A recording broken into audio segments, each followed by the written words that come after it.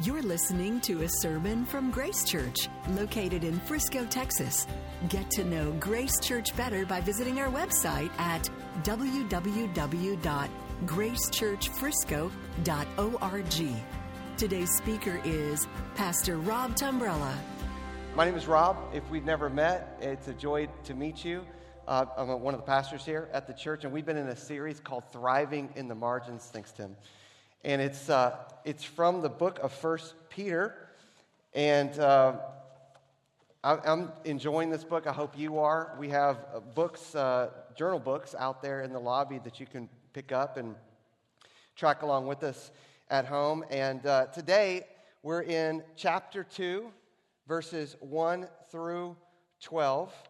And the title of today's message is Seeing Ourselves Differently, because that's what Peter is going to call the church to. It's what God calls us to today, is to see ourselves very differently. He's going to use some provocative language to do so. Now, if you're new to 1 Peter, or this is your very first time here at the church, let me give you just a little bit of background.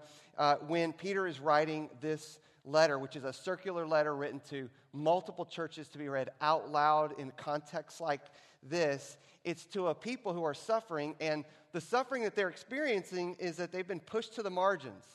They've been ignored. They have suffered loss of property and privilege. At this point in church history, it's probably not likely martyrdom, although that is coming later down the road. But at this point, it's a loss of property and privilege. And the main thing that they're experiencing is just being pushed out of the main conversation. They're just being ignored.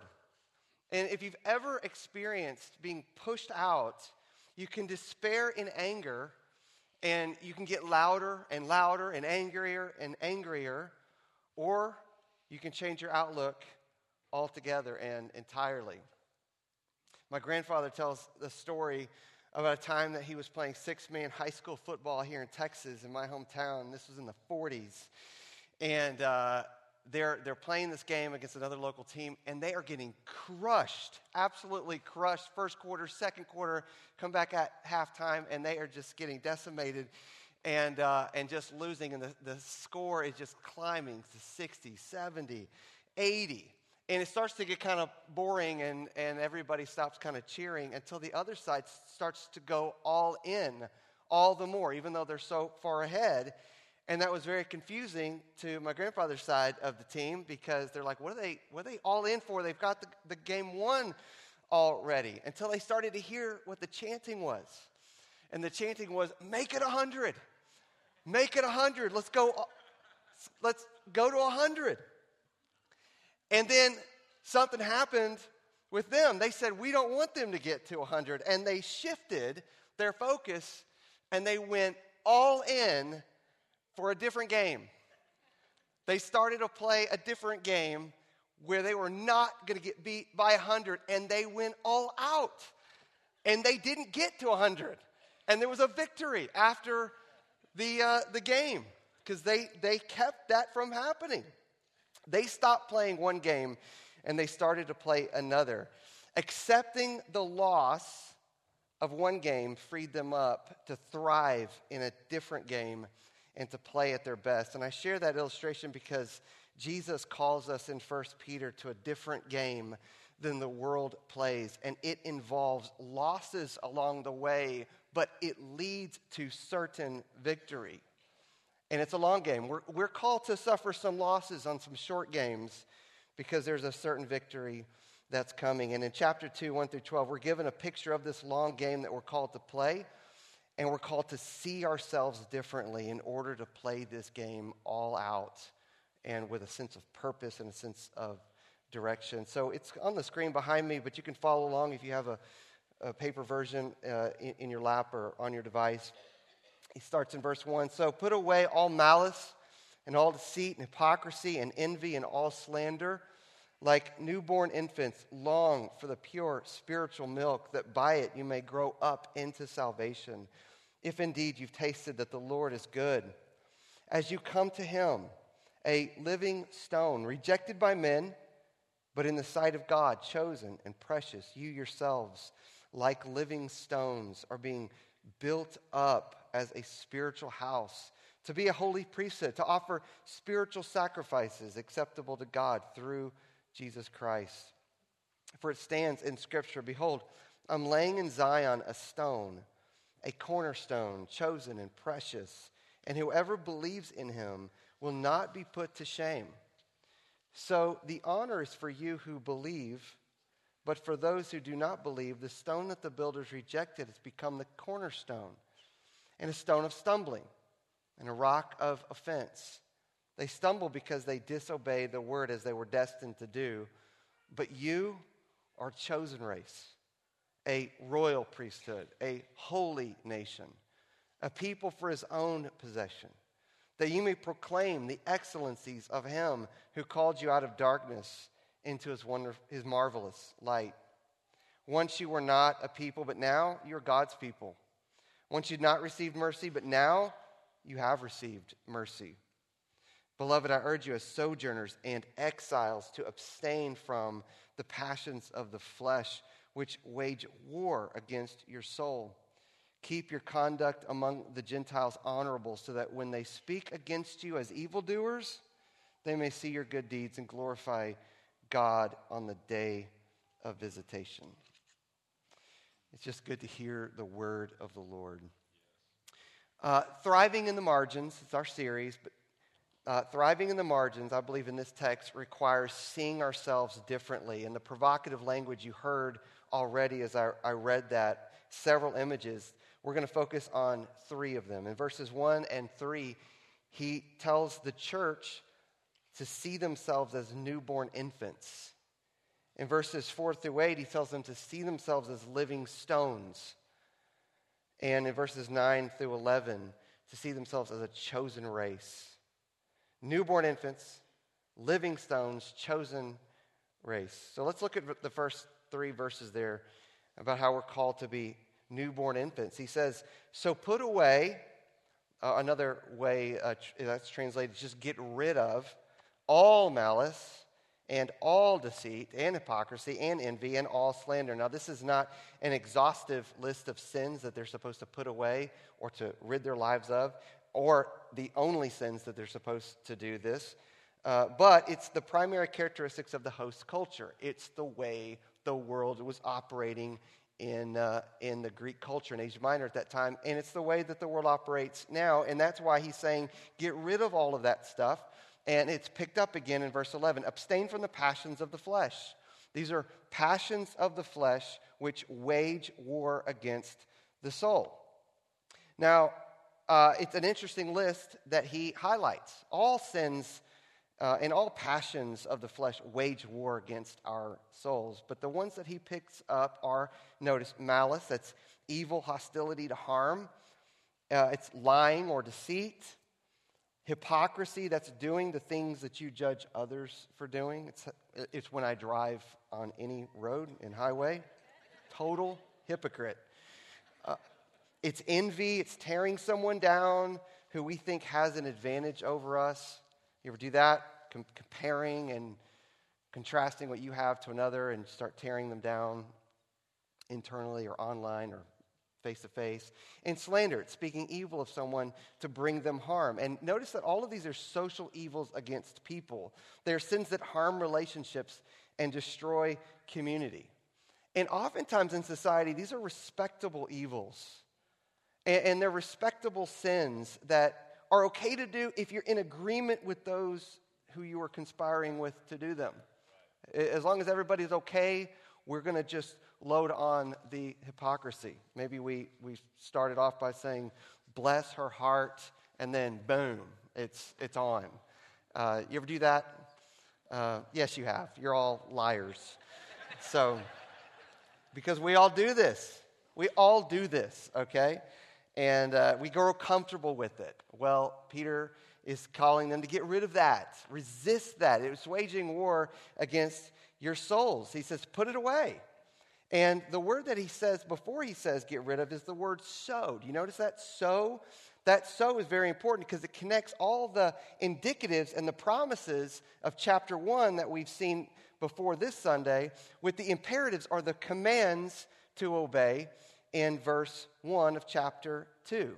Now, that's very important because commands to obey are always rooted in the gospel.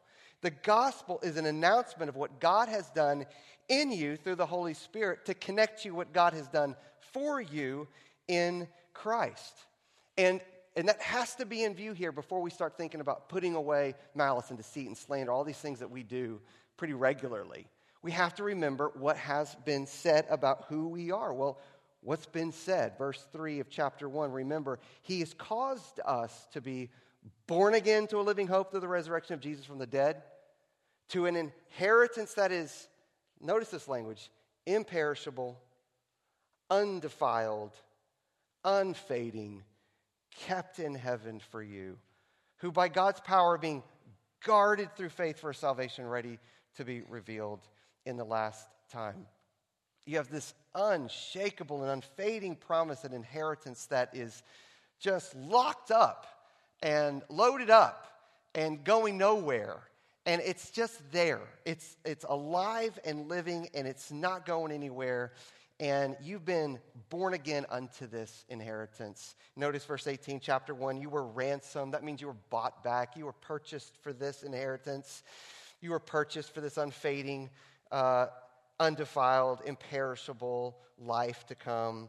And you've been purchased and ransomed from these futile ways inherited from your forefathers. That the malice, the envy, the deceit, those are all futile things that you inherited from your forefathers. But you were ransomed from that. And not with just things like silver, gold. I mean, just really stuff that eventually perishes away, he says. But with the precious blood of Christ, this untouchable, imperishable thing. You've been bought with that. If you've been purchased by that and you're ransomed by that, and now you're an inheritance of something that's undefiled and can't be taken away from you, think on that. And then he says, verse 23, you've been born again, not of a perishable seed, but of imperishable through the living and abiding word of God.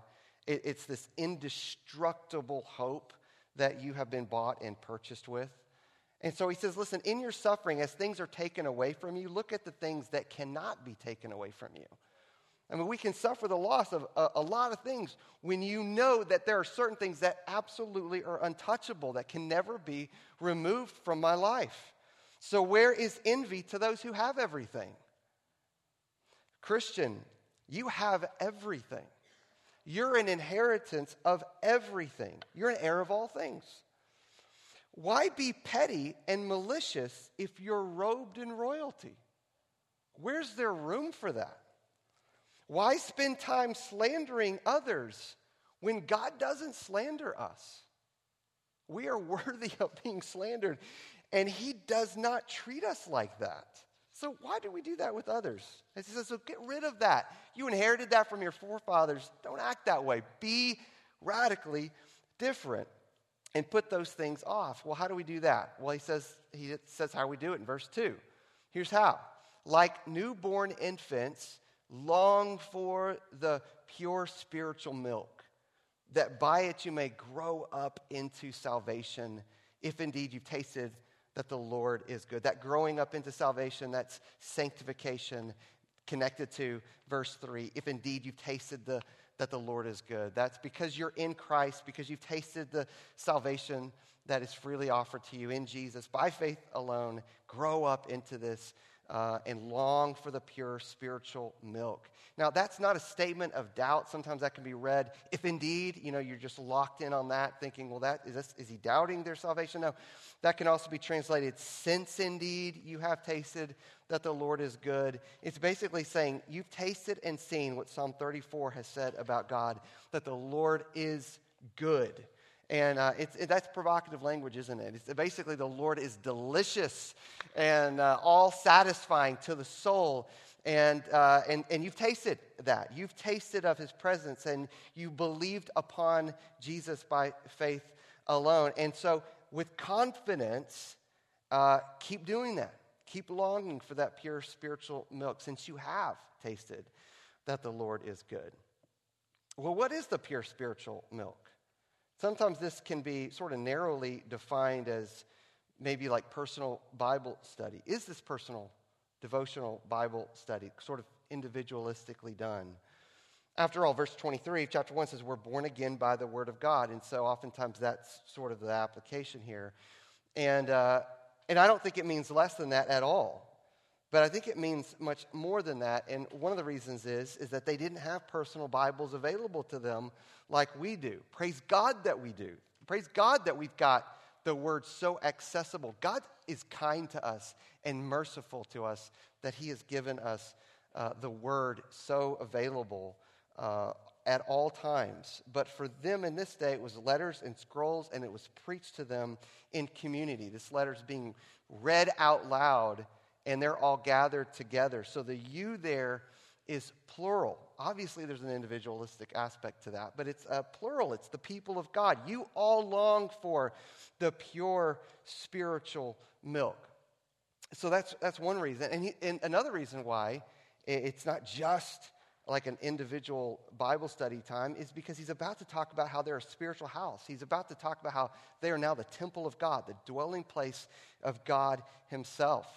And last but not least, Jesus warned the Pharisees about loving the Bible and bypassing Jesus himself because they did not view it in the sense of what God was doing among God's people in community corporately. It was very individualistic. It was about them. It was a platform for them.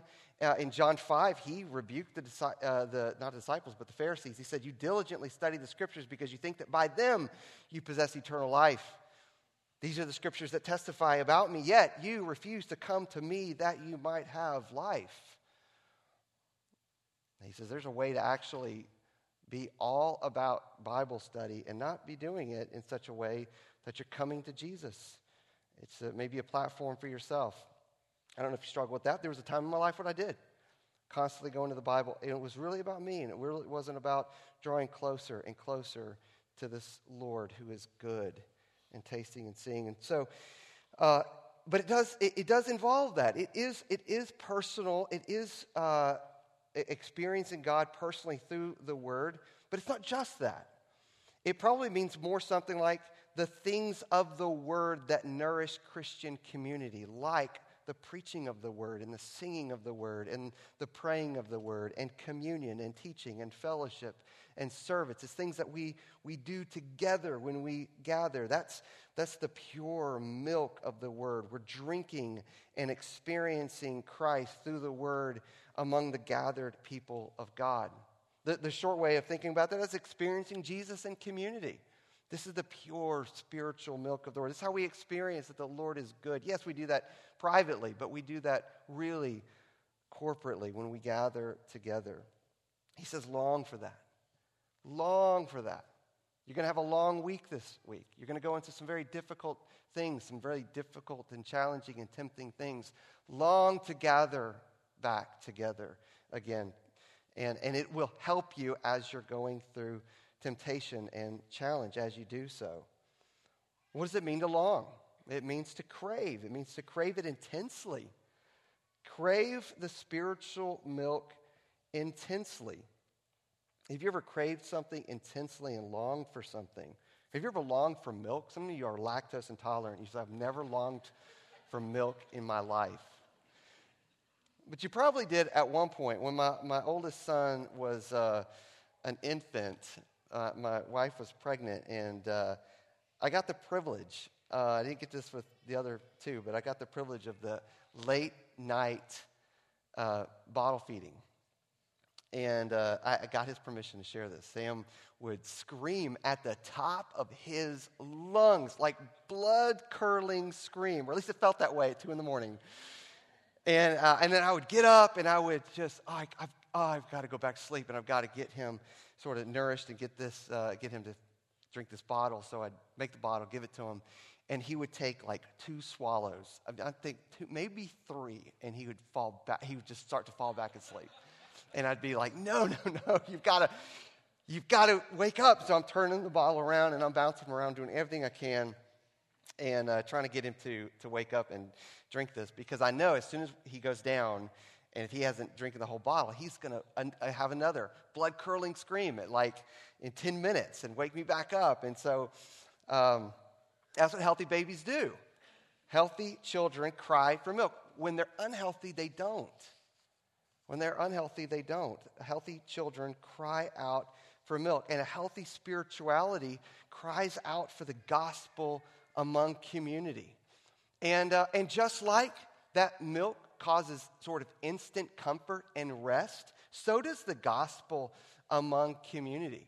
I mean, when we gather together, we get a chance to take in and receive the promises of what God has done for us. And it should cause, by God's grace, a rest to our hearts, where we come in and we settle into that, and we believe it all over again for ourselves, and we get that sort of immediate comfort. And that's what the pure spiritual milk of Christ does among his people. So he says, tap into that. Tap into it. Taste and see that the Lord is good. Obey that. Like, obey your thirst, as it's been said. All right, so he says, see yourselves as not as a child in that sense, but see yourself with a childlike thirst that's not going away. God's not removing that ever from us. So tap into that. Secondly, see ourselves as living stones. Notice verse 4. As you come to him, a living stone rejected by men, but in the sight of God, chosen and precious, you yourselves, like living stones, are being built up as a spiritual house to be a holy priesthood, to offer spiritual sacrifices acceptable to God through Jesus Christ. Notice again, verse 4, as you come to him, you're coming to Jesus. As we take advantage of the means of grace that he's given to us, we're really coming to him personally. We're trusting in him personally. We're coming to him, and who is he? He is a living stone that's been rejected, but in the sight of God, he's chosen and precious. As we come to him, not just for the first time in sort of salvation and justification or getting saved, but over and over and over again, as we keep coming, we ourselves are becoming living stones like him, being built up as a spiritual house, a holy priesthood, offering spiritual sacrifices acceptable to God through Jesus. As we trust in Jesus, we enter into a sort of priesthood duty alongside our great high priest. We are coming to the chosen and precious living stone, and we ourselves are chosen and precious as we do so. We ourselves are now entering into a holy priesthood, and we're a spiritual house, a house made up of stones. Now that's kind of provocative and odd language to think of yourselves like that, but it's also greatly comforting. Stones, he says, we're built up to other stones as this spiritual house. In Ephesians 1, we're called that house has a ceiling on it with the promised Holy Spirit. It's as if the stones are placed alongside the cornerstone, who is Christ, and sealed with the Holy Spirit, and they become living stones. And then another one comes to Christ by faith, and they're sealed as a living stone next to that stone, connected to the cornerstone.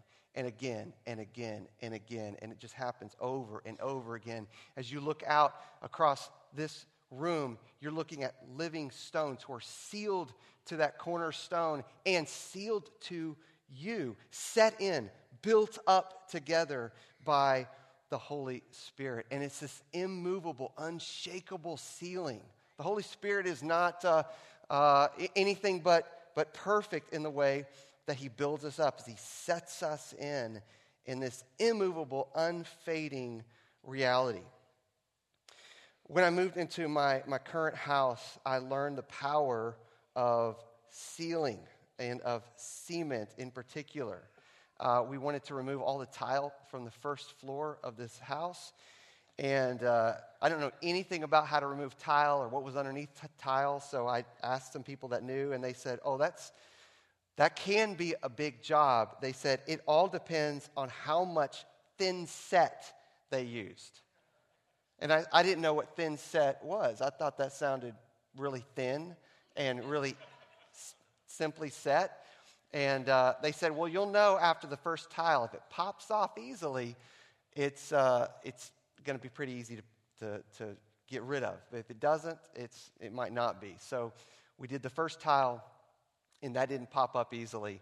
And then we're smashing the second tile. That didn't pop up easily. And the third and fourth and fifth. And we're way into the project before we realize there is a lot of thin set, which is cement, underneath all of this tile on the first floor. And we were too far into the project to ever turn back. And so what I ended up doing was renting every kind of tool imaginable to remove this concrete.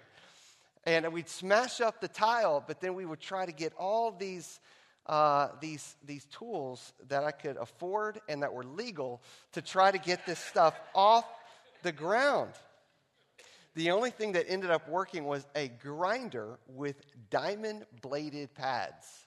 This is not the way that my wife wants me to buy diamonds, is diamond blades to grind this concrete down, and it wouldn't even stay on because it was so powerful. It kept, flipping the breaker, so you'd use it for 10 minutes and it would shut down because it was so powerful. I hated this concrete. I hate thin set to this day. I hate it. It's a trigger word for me. I'm having a hard time even sharing about this. It became a quest. It was my personal quest to get the concrete off the first floor. And I have more details I can't share. I won't bore you with the details. But I absolutely hated this stuff. But eventually, with the diamond-bladed grinder, it finally broke up the cement. We were able to move forward with the project.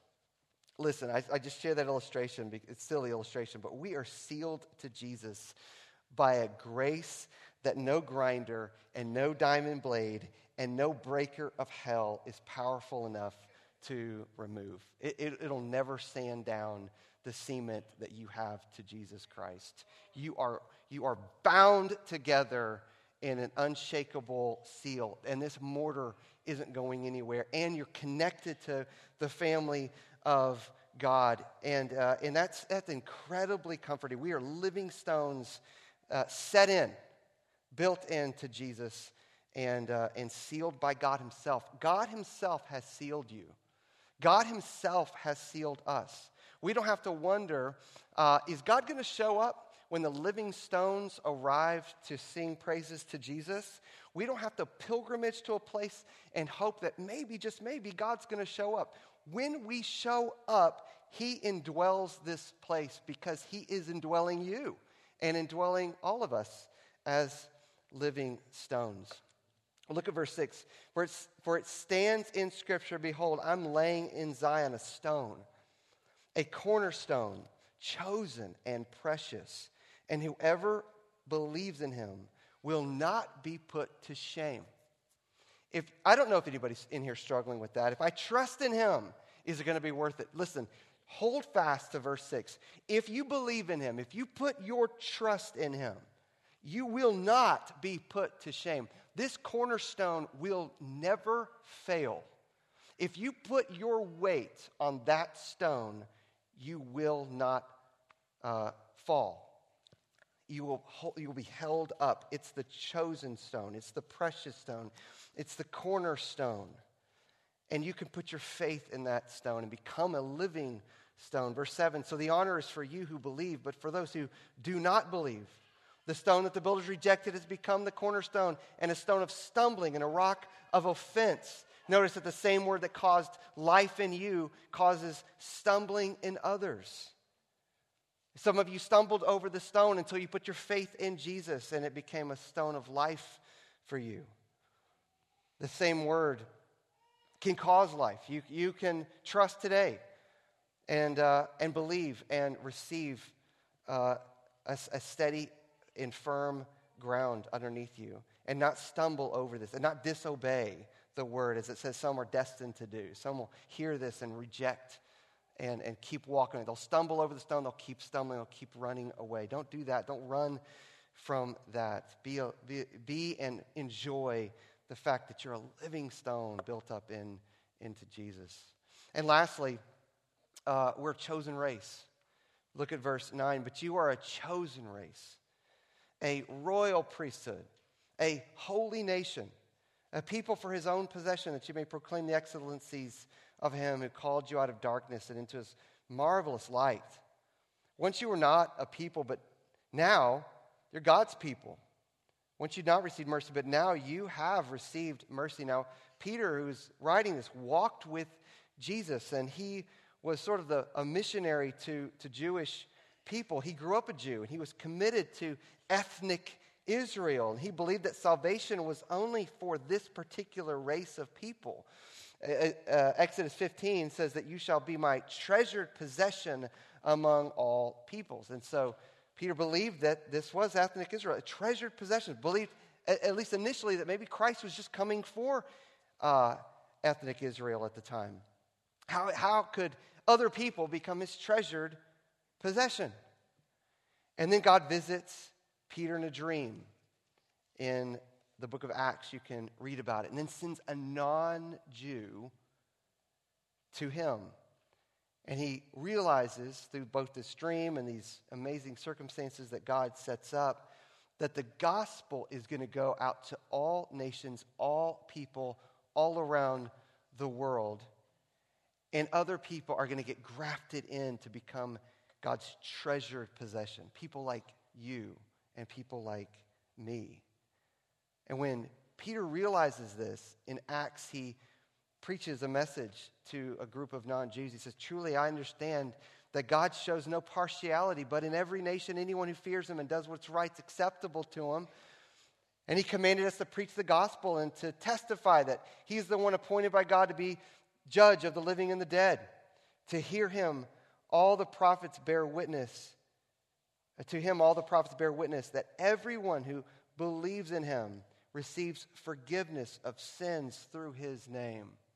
And it's just this powerful realization in Peter's heart and mind that anybody who believes can receive forgiveness and pardon in the name of Jesus. This fulfillment has taken place. Nations are grafted into the kingdom through faith in Jesus, through the pardoning love of God, and now through the power of the Holy Spirit. A new Israel, a new people of God is established, a new treasured possession, a new chosen race, a new royal priesthood, a new holy nation, a people that belong to God with a purpose and with a comfort. Notice that comfort. Once you were not, but now you are.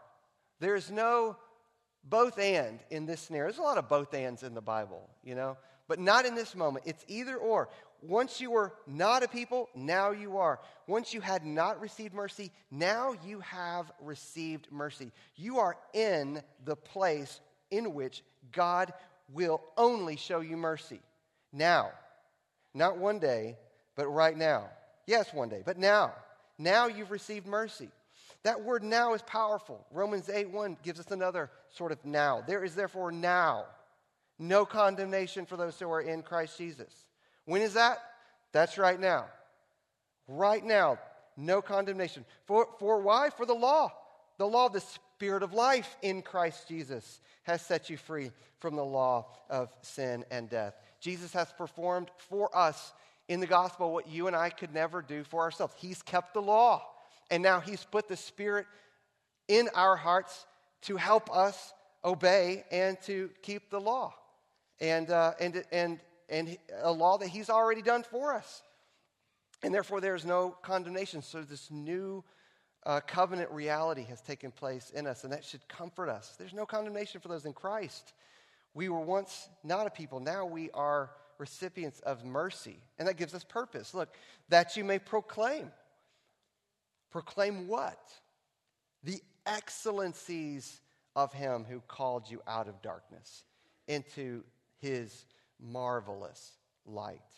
We are people of light, called into marvelous light, called out of darkness. And so that's why he's saying get rid of all that silly malice and envy and hypocrisy, and don't fool around with all of that.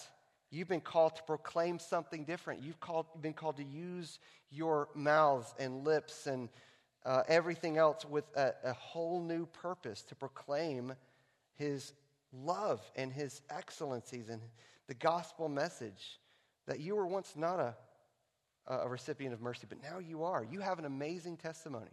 Every person here, an amazing testimony. And it's simply this: I've been called out of darkness and into his marvelous light. No matter who you are, no matter what your background is, no matter if you were raised in a Christian home or you just came to faith yesterday, you are called out of darkness and into his marvelous light. There's this guy in John chapter 9 who gets healed. And it becomes very controversial because the Pharisees don't like the fact that he's going around saying that Jesus healed me. And he gave me sight. And now I see.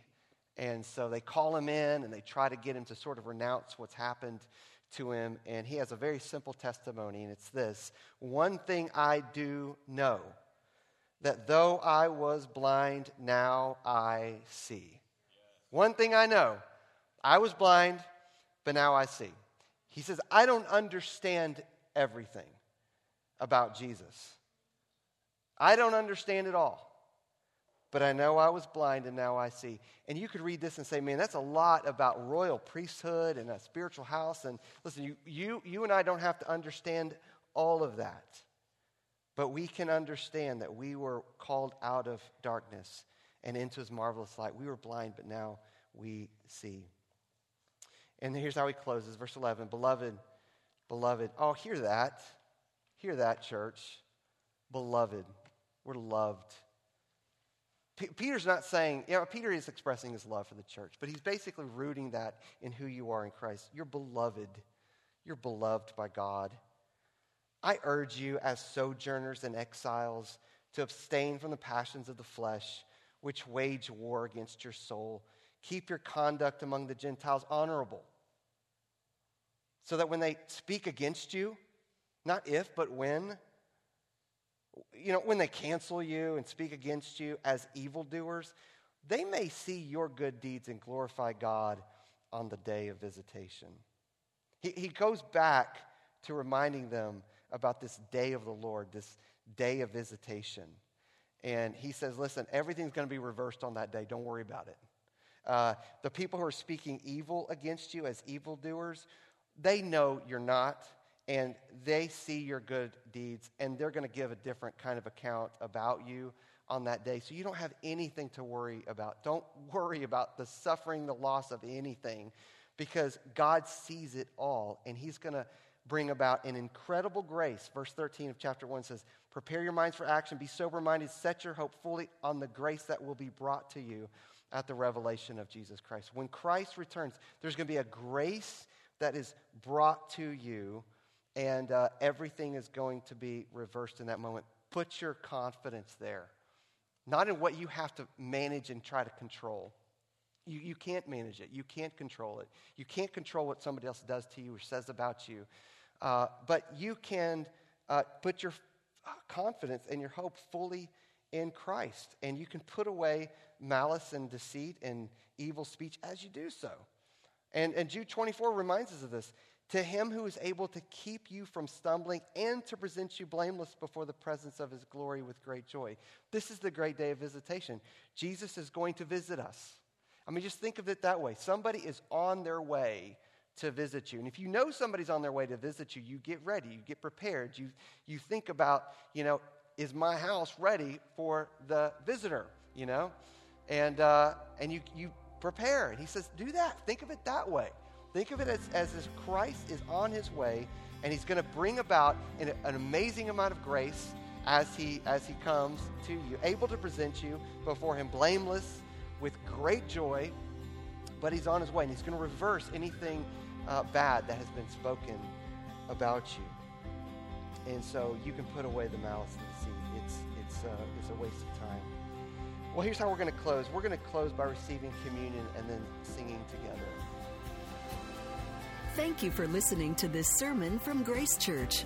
To receive future messages, subscribe to the podcast on iTunes or listen online by visiting our website at gracechurchfrisco.org.